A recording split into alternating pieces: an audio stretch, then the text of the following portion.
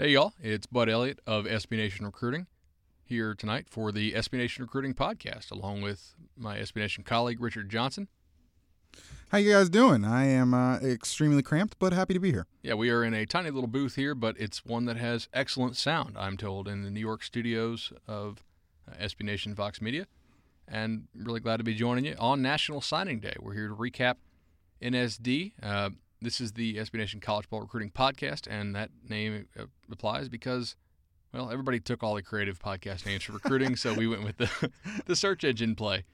You can follow me on Twitter at SBN Recruiting, and you can follow Richard at RJ_Wrights. All right, and all the fabulous content on SB Nation for recruiting. Just go to SBNation.com, and there's a big button at the top that says recruiting. It's actually the largest button you can click.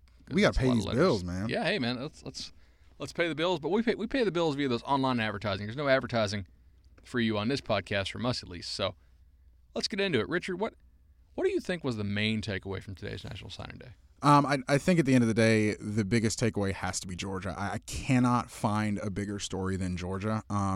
We sat here 2 years ago or a year and a half ago, whatever, and Mark Richt is getting fired at Georgia because he can't put a fence up around the state. And that is exactly what Kirby Smart did today. There's nothing that unmitigated success for Georgia. They crush the SEC East. They come in number 3 in the composite top 247 rankings. That's a great day. They've already got the quarterback of the future banked. They got guys coming back. The Georgia hype train is going to roll. Maybe not this year, but in 2 years, you're going to start to look and say, where did these guys come from? And you're going to point to February 1st, 2017. And we can talk about, hey, fencing in the state, and you see oftentimes LSU do it. You see Alabama do it. You see all these other states do it. But Georgia, for a variety of reasons, I think first, Georgia has a lot more people who are not necessarily from Georgia living in it than, let's say, Alabama or Louisiana. People don't move to those states quite as much as they do to Georgia, specifically because of the metro Atlanta area, number one. And then number two, geographically, like if you had to fight a war and you had to defend your turf as Georgia, and you think about like all these other schools, Clemson to the east, South Carolina to the east, North Carolina to the north, Bama and Auburn to the west, Florida and Florida State, just a short trip down 75. There are a lot of places in Georgia that are actually closer to those schools that I named than they are to Athens. Yeah, and I think that Georgia, it's just there are a lot of hands in the pot, like you said. And because of that, I think that makes this class even more impressive because you were kind of able to fight some other teams off. But I think that this goes to more of a future in a sense of, hey, we're Georgia. We're putting up a fence around the state. If you're going to come in, you're going to have to fight with us. And if you're a kid in Atlanta or, Savannah or wherever, you're going to say, hey, maybe I want to go to Georgia because of we're going to win, whatever title or whatever as a state. We're all Georgia boys, and we're going to come together and we're going to do whatever it is we're going to do from a goal standpoint. So you've got those things working in your favor. Exactly. Kirby Smart seems to have inspired more state pride in these kids than I've sensed earlier, having talked to him in previous seasons. In total, Georgia 2 5-stars, 18 4-stars. That is really lapping the SEC East. By the time you listen to this, we might actually have a story about that on SBNation.com about how Georgia, relative to the SEC East, really historically good. They also addressed an immediate need. I know we both like the big uglies. Offensive line. Georgia went out. I think they got 5 of them. Several potential instant impact guys, 3 tackles, Isaiah Wilson. They got Demery. They got Andrew Thomas, who I'm extremely high on, out of the Pace Academy there outside of Atlanta. And then they also got some really great DBs. They got D'Angelo Gibbs out of Georgia, and then they also got Richard LeCounte out of South Georgia. And Richard LeCounte, I call him LaMarcus Joyner Jr. I don't think he's quite as physical as Joyner was, but he is, man, just a spark plug. A little bit shorter for a safety, but you can play him all over the field. I think he projects extremely well if you put him as a nickelback, kind of like how FSU used Joyner or how Alabama used Javier Arenas back in the day when Nick Saban was building that program. Who was the defensive coordinator back then? That was none other than Georgia coach Kirby Smart. And with this, we transition, I think, into Alabama. Yeah. That's a seamless that really is. That's a good segue. Yeah, I like that. We're on it. It's like a 12-hour day, and you still got it. So, Alabama. We said previously the inevitability of Alabama is boring. But you still kind of have to marvel at it. Yeah, like I tweeted earlier today, like when we're on the other side of Saban, whoever it is takes over, when they start to recruit at not this level, we're going to be able to really put in context what this level of recruiting really is. Folks, this is incredible. We're talking 7 years in a row, number one, 10 years in a row in the top 3. So we're going to say, let's extrapolate this to whatever year Saban hangs it up. Alabama finishes number 6, number 7, number 8 in the country, a fine and dandy signing class, and the wheels are falling off, and the house is falling down because Alabama has fallen off of this elite recruiting level. It is just it's unfathomable to be doing this at this level, this well, this sustained. It's just they're the best. You have to marvel at it. 6 5-stars, 18 4-stars. They got a top 100 player, defensive end Jerez Parks, to gray shirt, which means basically wait a semester to enroll. This is a kid with multiple programs beating down his door. Really nice looking defensive end prospect there, and he wants to play in Tuscaloosa so bad that he's going to delay his enrollment. And that's not the first time this happened. A situation of, I believe, happened in Bo Scarborough. Other programs do that. You don't hear about this because other programs do this with 3 stars, borderline 2 stars. They don't do this with guys that there are 128 other programs that would beat this kid's door down, and Alabama can just tell him to kind of, sit down for a little bit and come in. It's wild. Now, I know there's one kid in Bama's class that you did a scouting report for SBNation.com, and you just love watching. Yeah, I love Alex Leatherwood. He's in the class already. He's an early enrollee, but he's a guy he's a really big guy. He's 6'6", and with guys that are that big at this age, a lot of times it's hard for them to play within their bodies, essentially, especially on the offensive line. But the way Leatherwood plays, he's able to play within his body with these long arms, with these long limbs. And when he comes out of his stance, he comes out of his stance as compact as you can expect a 6'6" man to come out of a stance and to strike a defender. That's relatively rare for someone to do it consistently and on an elite level, and that's what Leatherwood does. He's just a really impressive prospect. He's already on campus. He's already in the weight room, and so some of the baby fat will go. He'll start eating right, that kind of thing, and he'll be able to become probably the next great Alabama lineman. I don't see why not. And he's the number 1 tackle in the country, and he's going to Alabama. And he's mean. Yeah. Like legitimately mean. Wants to hurt you. He arrives with bad intentions. Yeah. They also got Tua Tagovailoa, one of the top quarterbacks in the country, already early enrolled. Again, I think Bama had double-digit early enrollees again this year. Tua hails from Hawaii.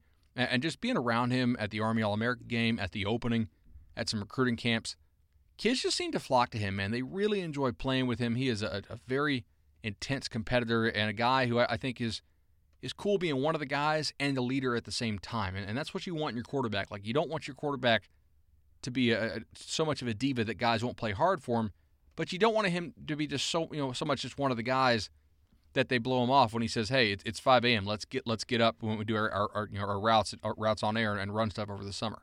Yeah, and my favorite thing about this recruiting class is Saban just has like the unmitigated gall to be like upset about the fact that they didn't sign 2 cornerbacks.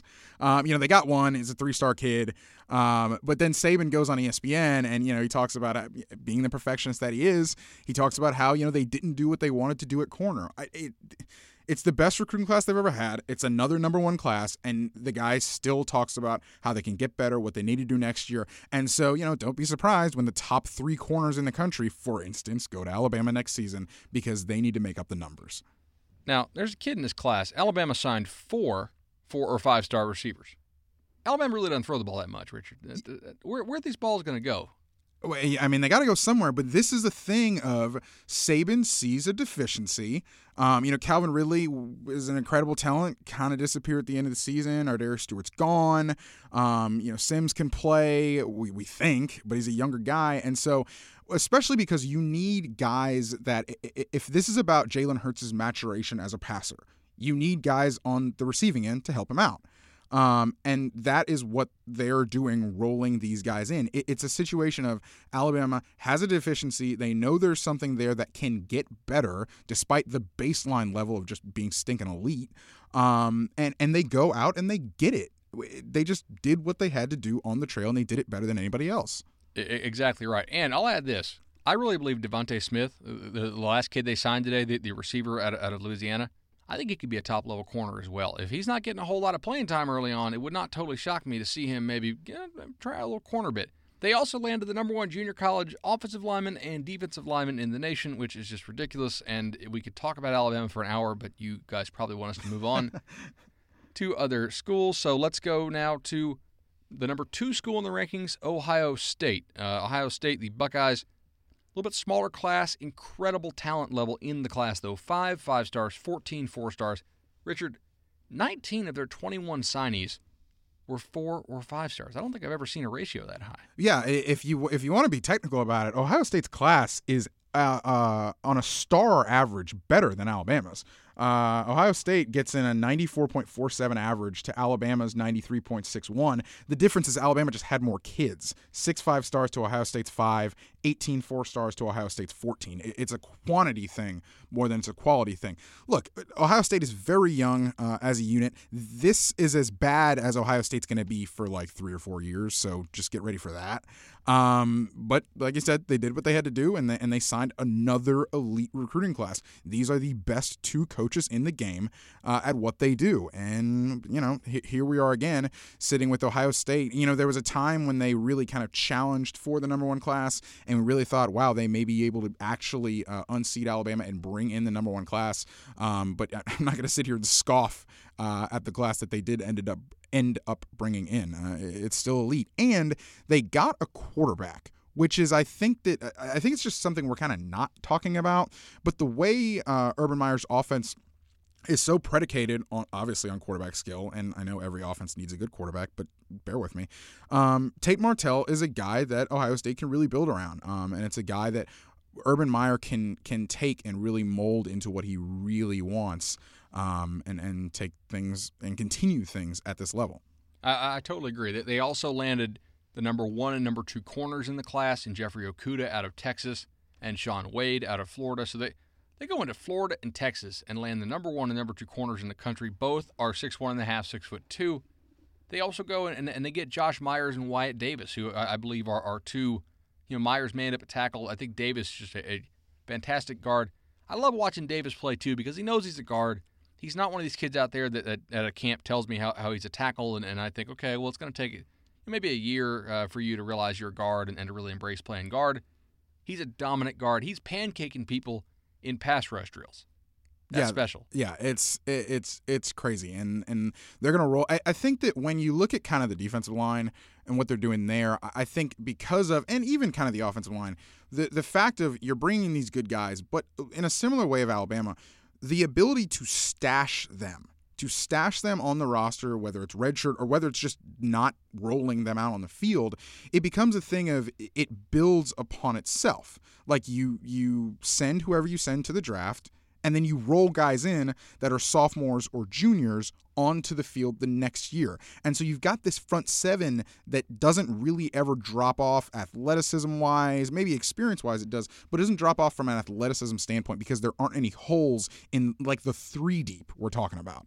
And so that's one of the things that Ohio State does really well. Like you'll hear us say, when it gets to playoff time and stuff like that, teams with elite depth are teams that win. And that is what these 2 schools, Alabama and Ohio State, because I really do think you can lump these 2 together with how elite they both recruit. That is something that is key when we get to this who's going to win a national championship thing. Exactly right. And look, crazy good injury luck is not repeatable strategy or skill. Okay, yeah. So having that depth as you go through the grind of the college football season is so important. We already spoke about Georgia, so let's go on to USC, who closers of the day, right? Yeah, Trojans ball hard. They get Lewis and Greg Johnson, who goes to the same school. They're both wide receivers in Los Angeles, and they get to stay. But Jay Tufele is a guy that they were able to pip from Utah. Utah kind of thought he was earmarked as a defensive tackle. He's the 3rd best defensive tackle in the nation.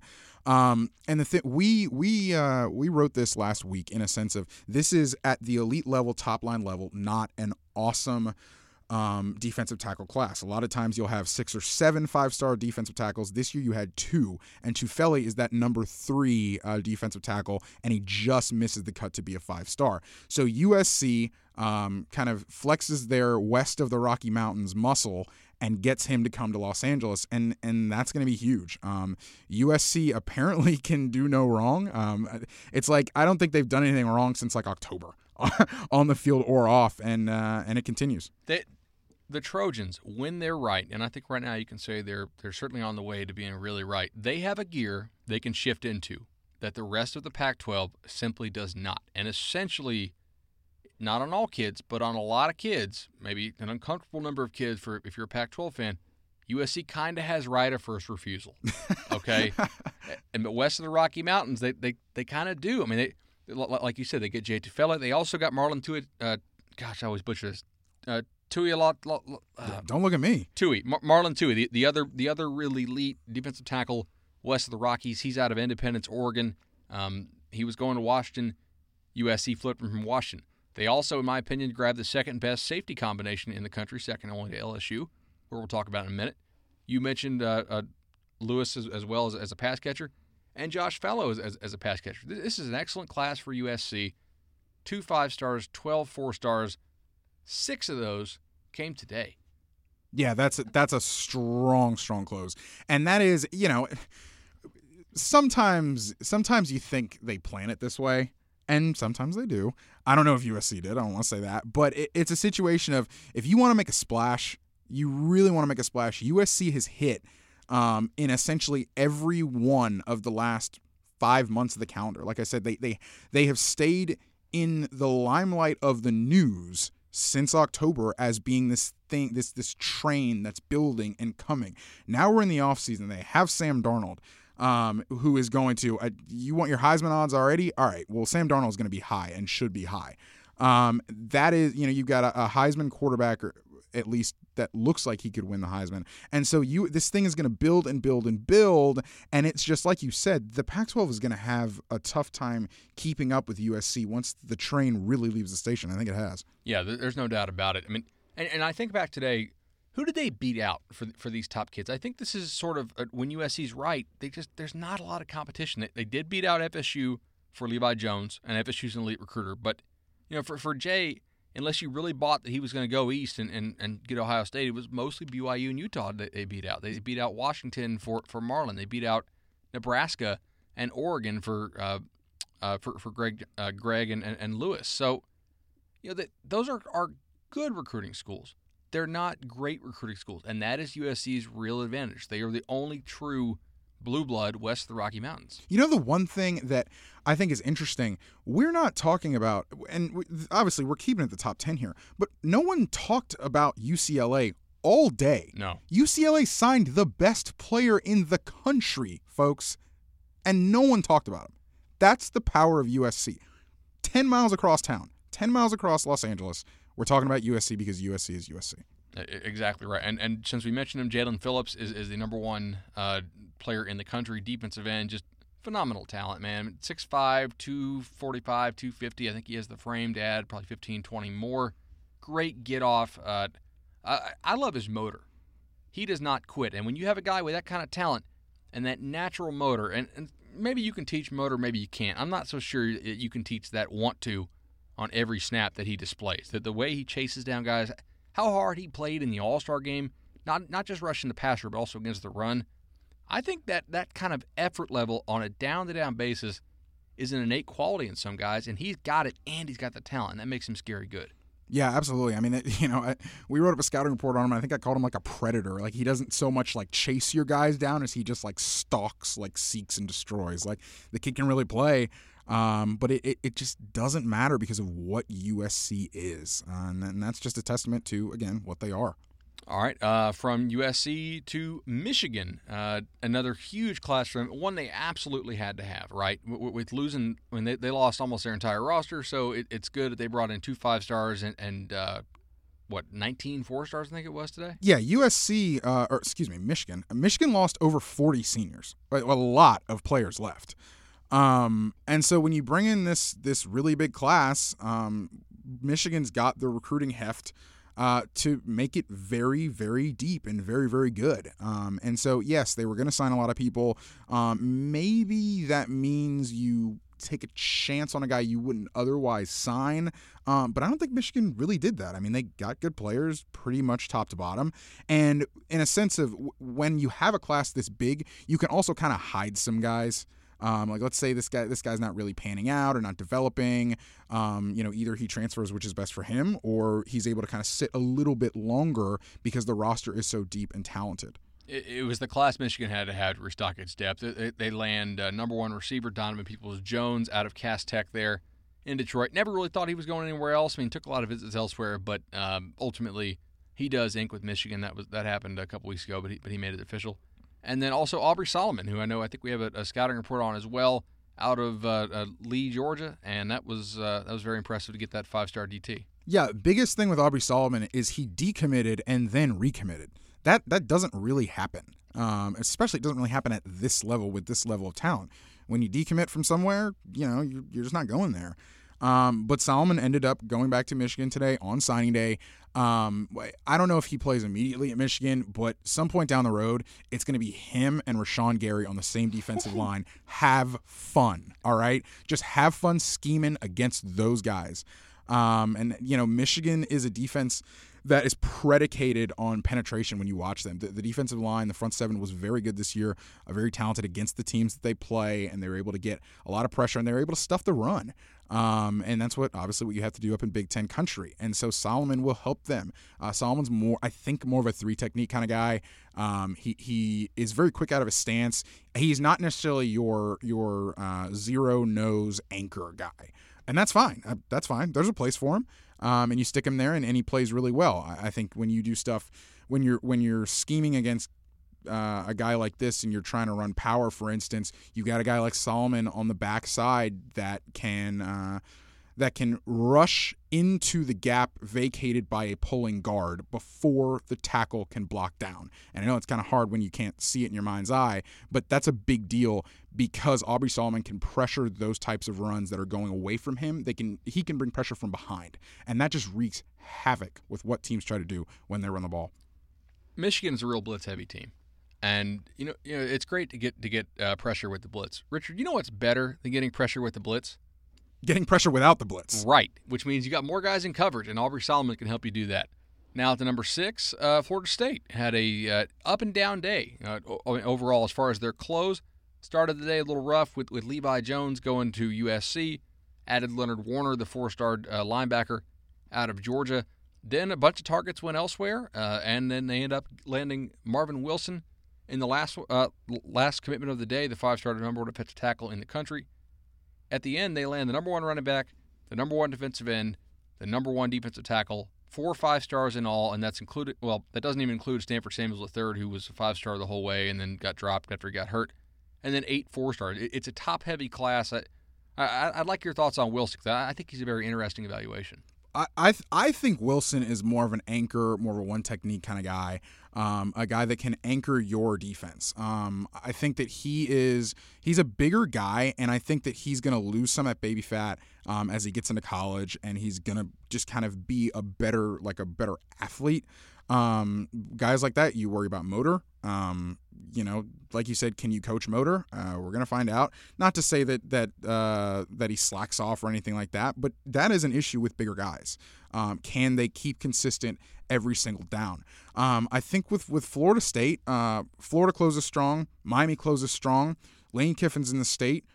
Butch Davis is down at FIU doing things okay. Scott Frost is at UCF, and Charlie Strong is at USF. Guess what didn't matter? Any of that. Florida State did what it had to do, and they stayed as the best recruiting power in the state, which they have been for 4 or 5 years in a sense of unquestioned, undisputed for 4 or 5 years. Yeah, Jimbo Fisher, again, signed the number 1 class which he in the ACC, which he has done every year since he's been a head coach, and that's a good way to consistently compete for conference titles if you do that. They obviously get Cam Akers, early enrollee, already on campus. Richard, they identified a need at running back, which to me is not – Like, I don't want to give him too much credit for doing that because you have Dalvin Cook. So it's like, Yeah. hey, he's leaving. That's a need. Yeah, but the thing is, I mean, you see him more than I do. I think Jack Patrick's pretty good, right? Yeah, and he's going to get pushed immediately. Exactly, because Cam Akers walks onto campus. He was already on campus as an early enrollee, correct? Yep. Yeah, he's on campus as an early enrollee. You're going to see this guy in spring show out, and that is a guy that's going to the hype is going to build around him as we get towards week 1 in September. And then, and they are both guys that you can roll out there. And if you've got DeAndre Francois, a guy that you were trying to protect at quarterback, what's the best friend to a good quarterback? A really good running game. And so you got maybe at worst a two-headed monster at running back with these two really good backs. Florida State's in a good spot. Yeah, on the Rivals rankings, they signed, I think they might have been the first team to ever do this, 3 of the top 5 players in the nation, which is craziness. They also signed, I think, the number 5 back in the country in LeBourne, and then also another top 15 back in Jaquandre White. It's pretty rare for when I ask a kid, hey, compare your game to somebody, right? A lot of times these kids don't have great self-awareness. I've had a kid tell me that Julio Jones was a comparison despite being 3 inches shorter and 50 pounds lighter. Cam Akers said, everybody says Dalvin, but I really think I'm more Zeke Elliott. And I was like, damn, that is good. Yeah. He's not quite as loose in the hips as Dalvin is, but I think he's certainly bigger and stronger at the same point in his development of the high school career. And he's a little more straight line. So I think that's actually a really good comparison. I will ask you this. Do you think Florida State did what it needed to do at wide receiver? Yes and no. I love DJ Matthews. If Tamorrion Terry qualifies, then yes, absolutely. That kid's really talented. Now, he needs a test score from what I understand. So we'll see if he gets that. The GPA is, as far as we know, is okay. The one thing we saw them not do was reach. Mm-hmm. A lot of people were speculating, will they try to flip a kid from UCF? Will they try to flip a kid from Miami? And FSU went after 2 stars in Henry Ruggs and Devontae Smith. Both picked Alabama, and they said, we're not going to extend any more offers to other receivers here. So I think receiver is a spot where you can come in and play early, and they're in a state where you can usually find receivers. So I'm not too worried about that. LSU, number 7 in the nation, Ed Orgeron's first class. What did you think about what they did today? I thought it was fine. But I think the problem is I just thought it was fine. It didn't blow everybody's doors off. And you made this point too. Ed Orgeron is your ace recruiter, et cetera, and he didn't blow us away with this class. Yeah, number 7, I think LSU fans were certainly expecting to finish higher. Fedarian Mathis yesterday got it started, yesterday being Tuesday, by picking Alabama. They don't keep Devontae Smith in the state. They did get Calebon Chasen, or Calebon Chasen, the defensive end out of Houston. They beat out Texas for his signature. That was really big. They didn't get Marvin Wilson. They did some really good work 2 weeks ago with flipping Jacob Phillips from Oklahoma, the inside linebacker. Ultimately, 1 5-star, 15 4-stars. This class and Ed Orgeron's tenure at LSU is going to be judged by just 2 guys in the class, though. That's Lowell Narcisse and Miles Brennan. Because the one thing LSU has not had in forever is a quarterback. And they got these guys early enrolled. They're talented passers. I actually think that people overestimate the athleticism difference between these two. Narcisse is a better passer than people think. All right, he's not just a runner, and Brennan's not just a thrower. I like their chances of getting a good starter out of this group. Well, they better hope, because what have we done for the last 10 years is wonder, besides Mettenberger, is wonder when the quarterback play is going to be elite there. I wonder about Jacoby Stevens. Does Jacoby Stevens stay on defense? There's going to be certainly some temptation to move him to offense, right? Because you did a scouting report. That guy's a freak. Yeah, he's Jacoby Stevens. He's a safety prospect that LSU ended up signing, obviously. But he's a guy that played both ways in high school, returned some kicks too. The speed is not sudden or violent. It's just kind of consistent. It's a very smooth type of running style. He doesn't accelerate in and out of cuts. He just maintains speed, and it's a top level It's a top-level speed that he just maintains through And for the a cuts tall and the guy, moves. Yeah. that's pretty rare for a tall guy to not have to gear down a whole lot through his cuts. Yeah, he just moves, and so it's if you were racing this guy and you can see it on tape, sometimes he'll run back a kick, and some guy will think he has an angle on them or whatever, and they'll end up in a foot race, and the guy takes like 3 steps, and he's 5 yards ahead of the guy. Jacoby Stevens is a very, very intriguing prospect. If he does play safety, and I think that's where he'll start out. LSU has the best safety duo in the country because they also got Grant Delpit from the IMG Academy. LSU always has freaks at safety. Yeah, and this is, we joke about the DBU. We're in Florida. We know all about the DBU debate. But LSU might have just won the day with these guys if Stevens stays at safety. No doubt. All right, to Oklahoma, number 8 in the composite rankings, their best finish in quite some time. Yeah, Texas. Texas lost the Red River recruiting rivalry today. Texas is a team that finished, I believe they're number 26 right now. And that's in part because Oklahoma came into the state and very kind of sneakily got the job done. Like, we're talking about Oklahoma as a top 10 recruiting class right now, and that's another team that a lot of people aren't really talking about. But they came in the state and they beat Texas kind of at their own game, and that's kind of interesting. I think they took advantage of Texas being down. I think if Texas doesn't stay down this year, I think there's a lot more competition for guys like Marvin Wilson and stuff like that Texas is able to get and really boost their own class. But because of some things that Texas just wasn't able to do, Oklahoma kind of finds their niche in there, comes in the state and grabs some guys.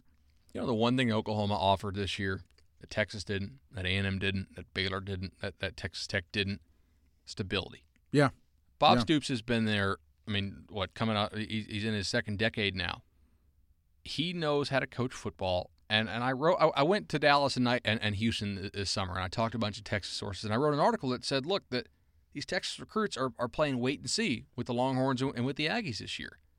And as they were waiting and seeing and not really liking what they saw very much, you know who was picking them off? Oklahoma. 18 4-stars this year, no 5-stars, but 18 4-stars. I think half of those from the state of Texas. Look, the state of Oklahoma has good football. It doesn't have great football. If you want to be a nationally elite team like Oklahoma wants to continue to be, you have to go outside of your state to get some talent. And I think Oklahoma did a really good job of that. I love the Robinson kid at guard. I think he's great. Levi Draper is a very active linebacker. Robert Barnes, their safety, is a ball hawk and I think an underrated guy. And then the quarterback, Chris Robinson, not the biggest arm in the world, but Baker Mayfield doesn't have it either, and they put up points on points in that offense. Yeah, and it's a Big 12. It's a league where I think there are 2 brands in the Big 12. No matter, I don't care. There's 2 brands in the Big 12. It's Oklahoma and it's Texas, and those 2 are the ones that I think, from a league standpoint, you need to jockey for position. And with things like that, Oklahoma's able to say, like, hey, we beat them on the field, we beat them on the recruiting trail, and that's a feather in your cap when you're going to come in the state again, because Texas isn't going anywhere with Tom Herman. Texas is not going to do this again. Believe that.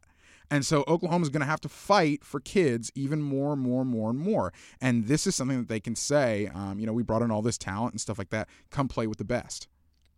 I had the quietest National Signing Day of any of the top 10 teams, I think. Auburn. Yeah. They finished number 9.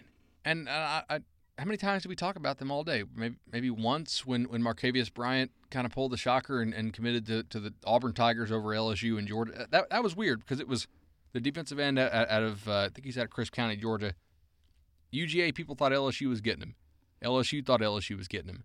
I don't think anybody was predicting Auburn down the stretch for this guy, at least not that I saw. And all of a sudden, boom, he's on the Plains. That was a nice get for them. Yeah, and you say all the time, follow the visits, and Auburn got the last visit. There's a picture of Bryant catching fish with Gus Malzahn. Travis Adams is, I believe, Bryant's cousin. So you got a little family connection there. But yeah, I think and you have the note here. I think one of the reasons why this class doesn't get enough play is because they didn't have to go get a quarterback, because they had Jarrett Stidham already on the roster. They don't have to go out there and need a quarterback. I do think it is interesting that they were able to navigate the offensive questions of Rhett Lashley.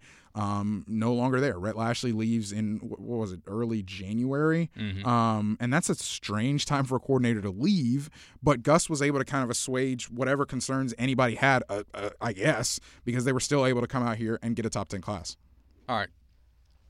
Fair or not fair? Jarrett Stidham is the most important recruit in this class for 2017. Yeah, absolutely. Absolutely. I think that what was your problem last year? You got a Sean White with a half an arm, and you got a John Franklin who can't really play. You were worried so much about quarterback play, and that offense, just similar to Urban Meyer, this offense is so predicated on what happens at quarterback. They run the ball a lot, but it's still, if the quarterback can't go, this offense is so unbelievably hamstrung. But the thing is, you've got Stidham, who is kind of a square peg in a round hole with what he does. He's an air raid guy in a spread system, or in a read option system. So what are we going to do here? How's this going to work? And so I think that's up to Gus to figure out from a scheme standpoint. I think Gus is bright enough of a coordinator and an offensive mind to do that, but Gus is going to have to relax some of the things I think he thinks he has to do to be successful. I think there's got to be a restructuring of the offense around Stidham, because that guy can wing the pig. There's no doubt about it. And look, Stidham is by far the best passer head coach Gus Malzahn has ever had. I have to say head coach because he also had Cam Newton. So, look, I think he's the best passer Malzahn's ever had as a head coach. Yeah, well, as a head coach, yeah. I mean, certainly not better than Cam, but he was a coordinator with Cam. So, I think he probably will adapt the offense some. Sean White, when he was healthy, wasn't too bad this year. Yeah, he's fine. He was just very rarely healthy. And Auburn still went to the Sugar Bowl. I think Stidham might be worth like a full win, or maybe even a win and a half in the win projections if things go right for them. Yeah, and then, we're back to an SEC West that is obviously Alabama, but the also-rans are here jockeying. You've got maybe Texas A&M does something in October, November. Who knows? But then you've got Auburn and you've got LSU. Maybe. You've got those two teams jockeying for position. Maybe Arkansas got a little bit better on defense today. We don't know if that translates into next season. We'll see. But the SEC West is still going to be parity, whatever you want to call it, is going to be there. And if Auburn is a clear number 2, then that obviously helps Auburn down the road in recruiting. They also managed to hold on to Calvin Ashley, the 5-star offensive tackle who used to be in Florida and is now ended up transferring up to a high school in Maryland. And the last thing I'll say about Auburn is a good season from Auburn gives you stability to go into recruiting next season, because Arkansas falters, A&M falters, one of those guys making $4 million, Hugh Freeze falters, and we haven't talked about Ole Miss, but Hugh Freeze doesn't sign this super great class, and so you've got the seats maybe turning up in heat at a bunch of different places. If you've got a 10-win, 11-win Gus that's saying, hey, I'm still here, I'm still gonna be here, that helps you on the recruiting trail as well. How many staffs in the SEC entering next season do you feel are safe, regardless of something absolutely wild happening? Maybe Nick, probably pretty safe. Yeah, Nick's safe. Kirby's safe. I think Stoops is safe, honestly. Yeah. Edo's safe. Edo's safe. I think Derek Mason's safe. Yep. So what are we talking, 5 or 6? Yeah. So you're talking about over half of the SEC is Muschamp's safe too. Yeah, I think Muschamp's safe too. So about half the SEC is going to be negatively recruited next year based on job security. If I'm recruiting against, Tennessee or Texas A&M, I'm bringing up every single day all these articles that are going to be written this offseason, and they'll come, watch, about how Butch Jones starts the year on the hot seat. Kevin Sumlin starts the year on the hot seat. Maybe Brett Bielema does too. That makes it harder to establish the good relationships with the kids early, because the kids are going to put you in that very difficult wait-and-see mode, and it puts the onus on you to kind of knock your season out of the park, which is tough to do. Yeah, absolutely. Team number 10, a team that if I had given you 5-1 odds this morning, would not have taken them. 10-1. I probably wouldn't have taken those. All right. So if I give you 21, you probably take a stab. I'll take that. I'll bite that. I'll bite that apple. All right. The Florida Gators closed from number 35 like 2 weeks ago, number 10 overall class. Yeah, that was okay. I thought Florida was going to close fine. I did not think they were going to close this strong. When I say fine, I say maybe 15, 17-ish class. I did not think they were going to barely crack the top 10. That is big for Jim McElwain. I think that, and our colleague Bill Connolly has a kind of a triangular pyramid, whatever, of program development. It's about talent acquisition, development, and deployment. And I think Florida, if Florida's not going to do the acquisition part really well, then you better do the development and the deployment really well. That takes time, and time's something you don't really have at Florida. So if you can assuage those concerns a little bit by bringing in a class that's pretty good, I think you make some people feel better about you as Jim McElwain going into this season. Like, let's say they get 9 wins, and they have quarterback play that just is it has a pulse at quarterback. I think you're able to say then as Florida, hey, we're building something. And then I don't think new athletic director Scott Strickland has as much of a mandate to fire McElwain or whatever. But, if he were to have tank this class or whatever, I think there would be some real trouble brewing if this team didn't really play well. But I think you can kind of stave off some of the concerns by pointing to this class and say, hey, we're really building something. Not great classes the first 2 years. Transitional class, second season wasn't great. Third class is pretty good. You mentioned McElwain doesn't have a whole lot of time to develop talent at Florida. You know what else he doesn't have? The option not to do talent acquisition. This is not a Kansas State or Wisconsin. The Bull Gators are going to pay attention to the recruiting rankings because they're going to go to work with Miami and FSU fans. Mm-hmm. If you're the University of Florida, not recruiting at a high level is not an option. I'm not saying you got to be Bama every year, but you can't be hanging around number 35 this close to signing day. They pulled this out. That can't be a trend. Exactly. You can't toe that line. We cannot be sitting here January 20th. Every single year saying, oh, what's going to happen with Florida 2 weeks from signing day?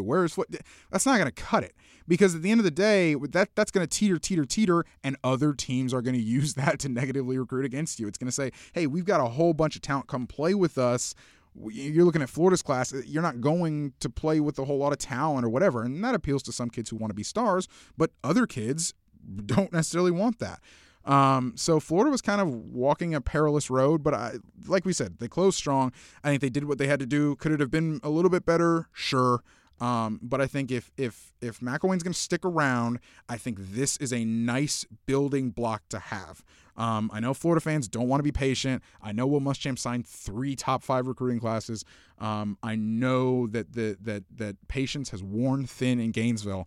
But I think if you want to extrapolate this on a long-term kind of curve for McElwain, I think this is very, very good for him as long as the on-field product is something that is at least digestible to fans, and it hasn't been despite 2 SEC championships. I will give McElwain credit for a couple things. First, I do think he's a good evaluator of talent.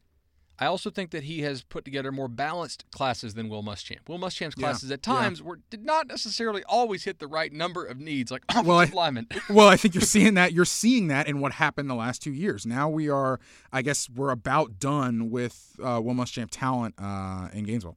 Yeah, and Florida signed one of my guys. Every year you're on a recruiting trail. There's these guys, maybe you don't like them as much as some of the national like rankings do, and then there's some guys you like more.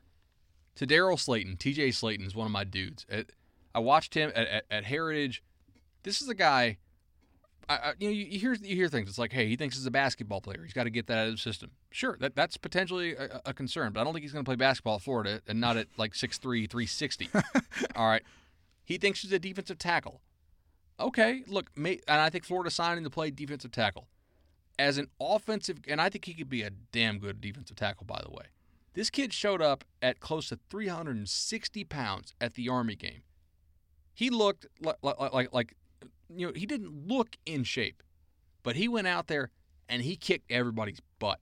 The balance, the body control, the explosion, the aggression.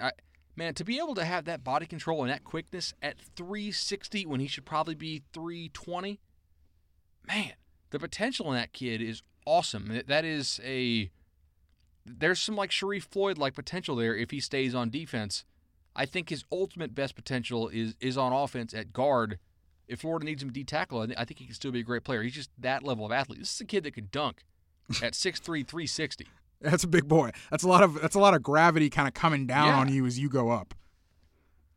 I know you like James Robinson a lot as well. Yeah, James. So we got to talk about James Robinson. Yeah, let's do it real quick. James Robinson caught a marijuana citation in Columbus last weekend, the weekend of the 20th. The final official visit weekend. Okay.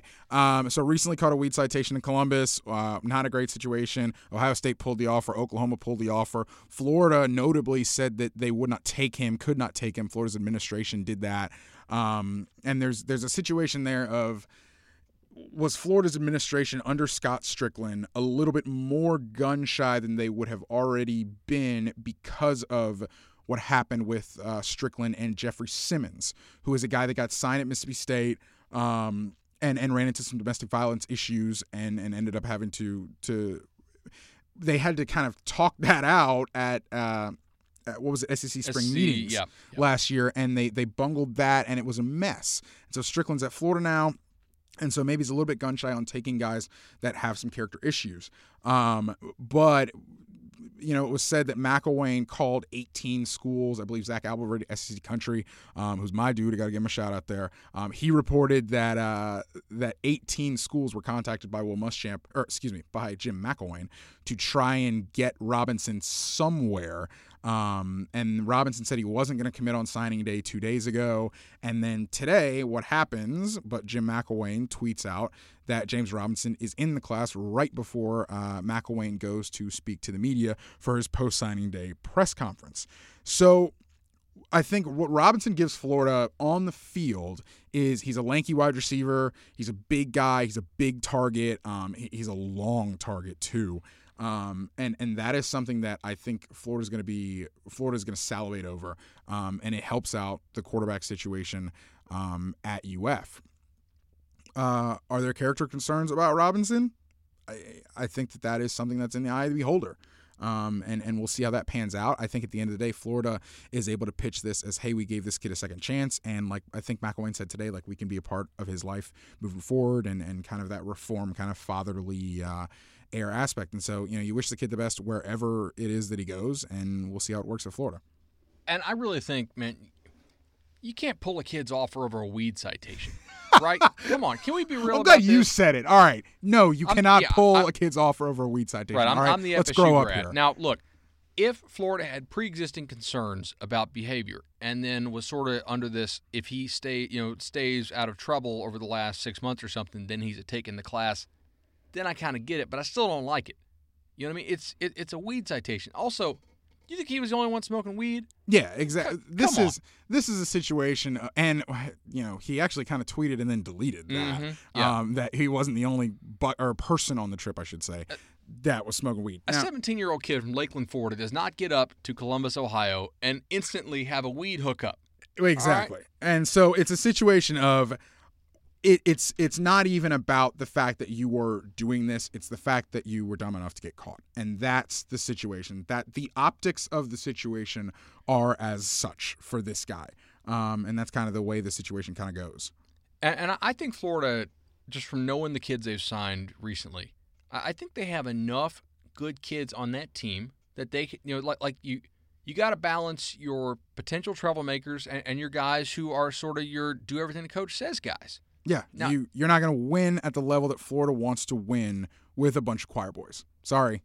Right, exactly. Sorry. Where it gets in trouble is if you have way too many guys who are not choir boys. You got to balance that out. I also like our Darius Lemons, the running back, by the way. I don't think he's as talented as this guy I'm about to name drop. So let me say this very clearly. Stylistically, his running style reminds me of Darren McFadden. Ooh. He's an aggressive, physical slasher. And I really like it. I think he's a really good back. Yeah, and we'll see how Florida uses him because, like we said, you're going to need to run the ball effectively to take some modicum of pressure over whoever it is at quarterback. And one last thing too, going into this week, it looked like Miami was going to really smoke the Gators on signing day, and I think that's an important narrative to turn around as well. Even though Miami's not a rival. You don't want to go into this idea that, hey, you got out-recruited by both FSU and Miami. That's a really bad PR battle to have to fight, and now Florida does not have to fight it. Yeah, and especially given the fact that you play Miami in 2 years too. Oh, sure. You play Miami in 2 years in Orlando. That's gonna be a big deal and a big subplot. And you say what you want about Miami on the field, whatever. Mark Richt is no slouch. Mark Richt can recruit. Mark Richt can recruit well. And if you're from Florida, as much as we bag on Miami or whatever, Miami, it's still Miami. The mistake. I know it's been 15 years. This mystique around Miami is going to be there because of dads, because of older brothers, because of older sisters that watched the Canes when they were my age. I'm 23. When they were my age, I was 7 and 8 when Miami was having the best teams they've had in 3 decades. And so that is still there with the people in South Florida, with the people that when they think about Miami, they think about Andre Johnson, they think about Ken Dorsey, Willis McGahee, Butch Davis, like that kind of thing. So yeah, you have to fight against the U, and if the U is going to come up, now it's Florida and it's Florida State and it's Miami as this triumvirate, and then all those second level coaches that we talked about in the state of Florida, Scott Frost, Charlie Strong, Lane Kiffin, Butch Davis, those guys. Are they going to get every 4-star? No, of course not. But you're telling me FAU under Lane Kiffin is not going to pip a 4-star or two? That's going to be a thing. And so the bottom level of the state is percolating. It's coming up a little bit here and there. Florida State is Florida State. All right. And then if Miami's going to be on your level, Florida, as this like second tier recruiting team in the state, you're fighting. It's not like Miami is UCF with UCF level resources. I know Miami's not swimming in the loot, but for all the reasons that I just said, Miami is still Miami. And so if that's the second tier of Florida recruiting, you're gonna have to battle with the Canes. And they had a good class today too. I don't want to bag on Miami here. Yeah, we're not saying Miami closed very strong too. We wrote an article about who's gonna close strong, and Miami was in it. You nailed that, by the way. Think about this. USC was the number one you put on there. Yeah. Florida and Miami were like 2-3, and then we had Nebraska, who also had a pretty decent little close. They ended up getting Blades, who was a Florida decommit out of Cali. All right, quick little thing on surprises, maybe. Stanford. Yeah. Stanford had a really sneaky good class that, in my opinion, 2 of the best 3 offensive tackles in the country, 6'7", 315 type dudes who are just massive. They also got a really nice tight end in Colby Parkinson. Maryland signed its best class, I think, in my lifetime. Maryland, yeah. And there's a key difference here for Maryland. Maryland had signed some classes under Randy Edsall that featured some real headliner names. Stephon Diggs? Right. Yeah. The difference is this Maryland class does not feature a lot of superstar names, but it's much deeper. You don't have nearly as many kids in this class that you think, he doesn't really help me in the Big Ten. This is a really important class to establish depth for DJ Durkin, and good on him. Yeah, and if he wants to run the DMV, then there it is. At Stanford, we talked about Stanford. Stanford started the day in the top 10, ended up being, I think they settled at 14, right behind Miami, right in front of Penn State. Stanford, the 2 of the offensive linemen that they signed, they're guys that you kind of worry about in the passing game. Well, what does Stanford not really do? All right, fine. And then we got to talk about Clemson. We do have to talk about Clemson because you're going to see Clemson. You're going to say, how's Clemson number 16 in the country? Well, you look They're at the national champion, Richard. Yeah, you look at the total number of recruits. That is why Clemson is number 16 in the country recruiting-wise. They only signed 14 guys. It's not a big deal. They didn't have to sign a bunch of guys. And when you're Clemson, you can afford a class like this, and the whole train's going to keep on rolling. Don't worry about it. Don't shake your head or whatever. Clemson, after losing everybody to the NFL 2 years in a row, brought everybody back off the defense, at least, that won the national championship. So it's going to be fine at Clemson. Clemson lost names, not numbers. They just didn't have that many spots. They also have Trevor Lawrence already committed for the class of 2018. Now, assuming that sticks, I will tell you this. Trevor Lawrence is much more talented than anybody in the 2017 quarterback class. He's one of the most talented. You can ask any recruiting guy out there, one of the best junior quarterbacks you'll ever see out of Cartersville, Georgia. Maybe this is Deshaun all over again with them plucking the best QB in Georgia and UGA fans wringing their hands. So, Richard, this was close to an hour. I think a pretty nice little recap. Guys, we have so much more content coming on SBNation.com. Again, you can follow me on Twitter at SBN Recruiting. I'll actually be in Houston this weekend at the Nike camp checking out the top 2018 prospects. You can follow Richard Johnson at RJ_Wrights. Bud's going to be the only person in Houston this week that doesn't care about the NFL. Yeah, I thanks to that Hertz 5-star gold President's Choice Circle, I did manage to get a rental car on very late notice on Super Bowl weekend. So, hey man, if you're a sports writer, you gotta collect on those Marriott points and all those points. So, until next time, really appreciate y'all subscribing. If you enjoyed the show, leave us a 5-star review on iTunes, and we will probably try to crank these out on a more regular basis now in 2018 as SB Nation makes more of a podcast push. Thanks, y'all.